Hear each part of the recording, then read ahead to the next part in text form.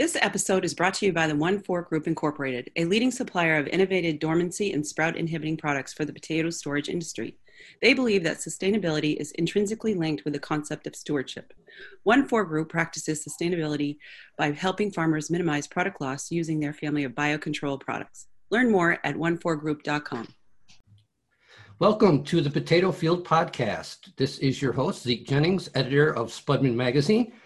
Joining us today from Maine is Sara Corey Parker of Corey Farms and Seed Pro. Sara, welcome to the podcast. Thank you. Thank you for inviting me. Absolutely. We're excited to have you here, and you're a big part of your operation, which is a really interesting operation because it has a lot of different arms to it. Could you kind of give an overview of everything that your organization does? Yes. So I guess I'll start with the base, which I call Seed Pro Inc. is our early generation seed farm. So we have an in vitro facility, which is tissue culture. We start all of our potato plantlets. We grow about 100,000 that will then be planted into 3 different greenhouses. So we start from the bottom there. Seed Pro has about 260 acres of field grown potatoes, which is all early generation, which would be mini tubers, field year 1, field year 2. Mm-hmm. And then from the Seed Pro Inc. Facility, we then ship that seed to Daniel Corey Farms, which is about 45 minutes away from Seed Pro. And that's for our commercial seed. Okay. So. And you have a Florida operation too, correct? Yes. So Daniel Corey Farms in Monticello will ship commercial seed to, well, they ship all up and down the eastern seaboard, but they'll ship to our Florida farm, which grows yellows, reds, and whites for table stock. So right to, grocery store. And then we also have 300 acres of broccoli down there. So. Okay. Now, how far back does Corey Farms go? And do you only grow early generation seed or on that particular farm?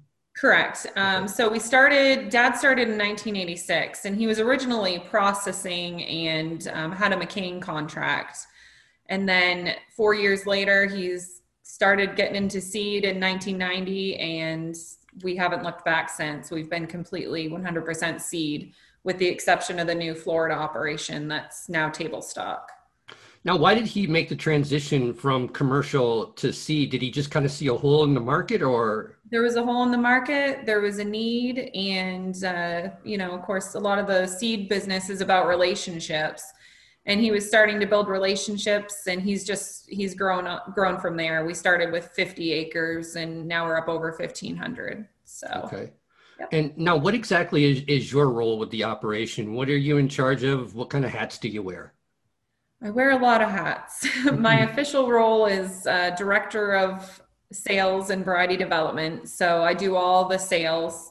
I'm also involved in variety development, day-and-day operations, planting, harvesting. I'm very hands-on. I'm in the fields. I'm in the potato house. I'm running around. But the rest of the time, with the exception of planting and harvest, I'm behind the scenes. I'm in the office, and we've got a lot going on. So I'll do whatever I need to do.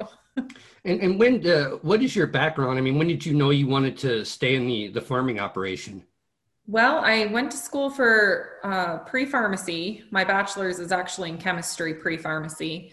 And I started doing some internships at Walgreens and Walmart and places like that. And I was like, this is just not for me. And of course, I always wanted to get away from the farm my whole life, because of being forced to work there and harvest. We didn't have a choice growing up, but I knew I wanted to come back, probably my junior year of college. So. Oh, okay. And did you approach Dad at that time and say you wanted to get involved? And what was his reaction? I was still working there in the summers.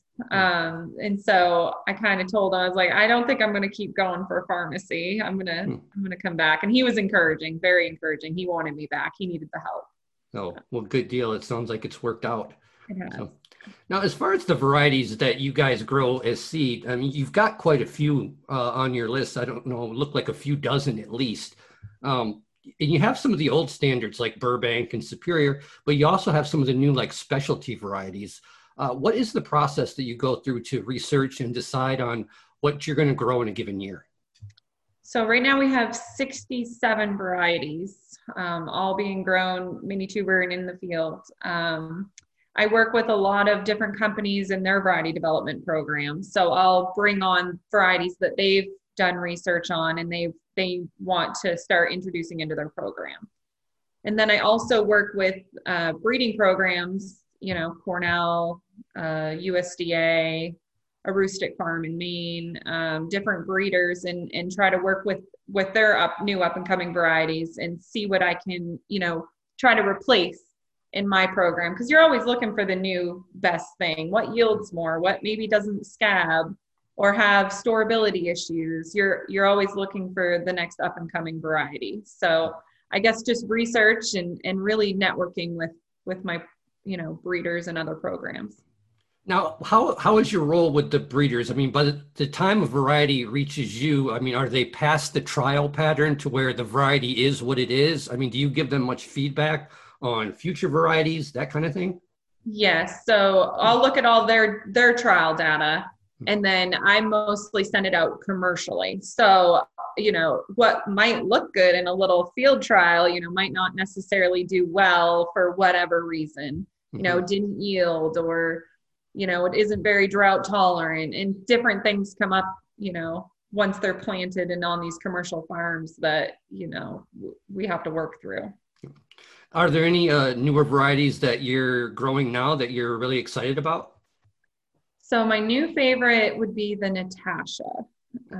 She's great. It's a new yellow variety. She seems to be taking the place of Satina in the south, and in the north, she's taking the place of Yukon Gold. A lot of my guys in Maine are now fresh packing her, and she's great. Florida, I've never seen a more beautiful potato. They just don't bruise. They are gorgeous. Yeah. So that would be my new favorite right now. Yeah, it's Yukon Gold. It's nothing. I mean, it's such a staple, for people think of the Yukon Gold, but it's not an easy one to grow. And, the industry's really been on the lookout for some yellows to replace. And it sounds like you got a good one there. So, yes. So now your Florida operation, the one that grows the table stock, is in Elkton, which is in northeastern Florida. That's kind of like the Jacksonville, St. Augustine region. There are other potato growers in that part of the state. What is the soil and growing conditions like there in comparison to Aroostook County, where you're, which is home? Yes, it's been very different. A whole new set of challenges down there. They're very sandy. You get out there and you're like, how is anything going to grow in this? And a windstorm can take half your row away. Mm-hmm. It's very sandy. Without irrigation, you just simply couldn't do it. It's so hot. There's a lot more risk with the weather. That would be the biggest difference, is just, a 10-inch rainfall happens, like that, and you're done. But flood irrigation, it's very interesting. They pull boards and back up the water into the field and flood irrigate, which is a lot different from, Maine, which is the overhead irrigation. So that's been the biggest difference, is probably how they irrigate and the weather risks. Now, when did that farming operation come into the Corey Farms new seed family? We just harvested our 7th crop. Okay. So we've been down there 7 years. We started small, kind of getting into it. It's been a learning curve, a whole bunch of new things, but it's also nice to have that availability to try out new varieties on our own farm and see for ourselves how they're doing. Mm-hmm. And Natasha's helped a lot with the success of our Florida operation. That's why I really like that variety. Do you struggle with black spot or pressure bruise in your potato crop? The proven biocontrol 1,4 site helps increase deliverables to your shed or plant by reducing the severity and indices of bruise. Incorporate 1,4 site into your existing storage program for unprecedented success. Learn more at 14group.com. And now back to the podcast. Did you buy a pre-existing farm, or did you just happen to decide you were going to buy some acres and try it out? What attracted you to that region? So Dad's been selling to that region, since the 80s. He's made a lot of relationships, and a buddy of his down there had retired, and Dad kind of brought him out of retirement. And he said, I'll help you, for 4 or 5 years, get you going. And Dad just kind of took off. It started with a 50-acre hobby farming to now over 500 acres. And he's on the move. And what's the planting and growing season like? You mentioned you just harvest, and we're taping on May 25th? Yes. So they plant in December, January, and they harvest April, May, and into June. Okay. So they're almost done. I think Dad's 75% done down there. So they're on the tail end.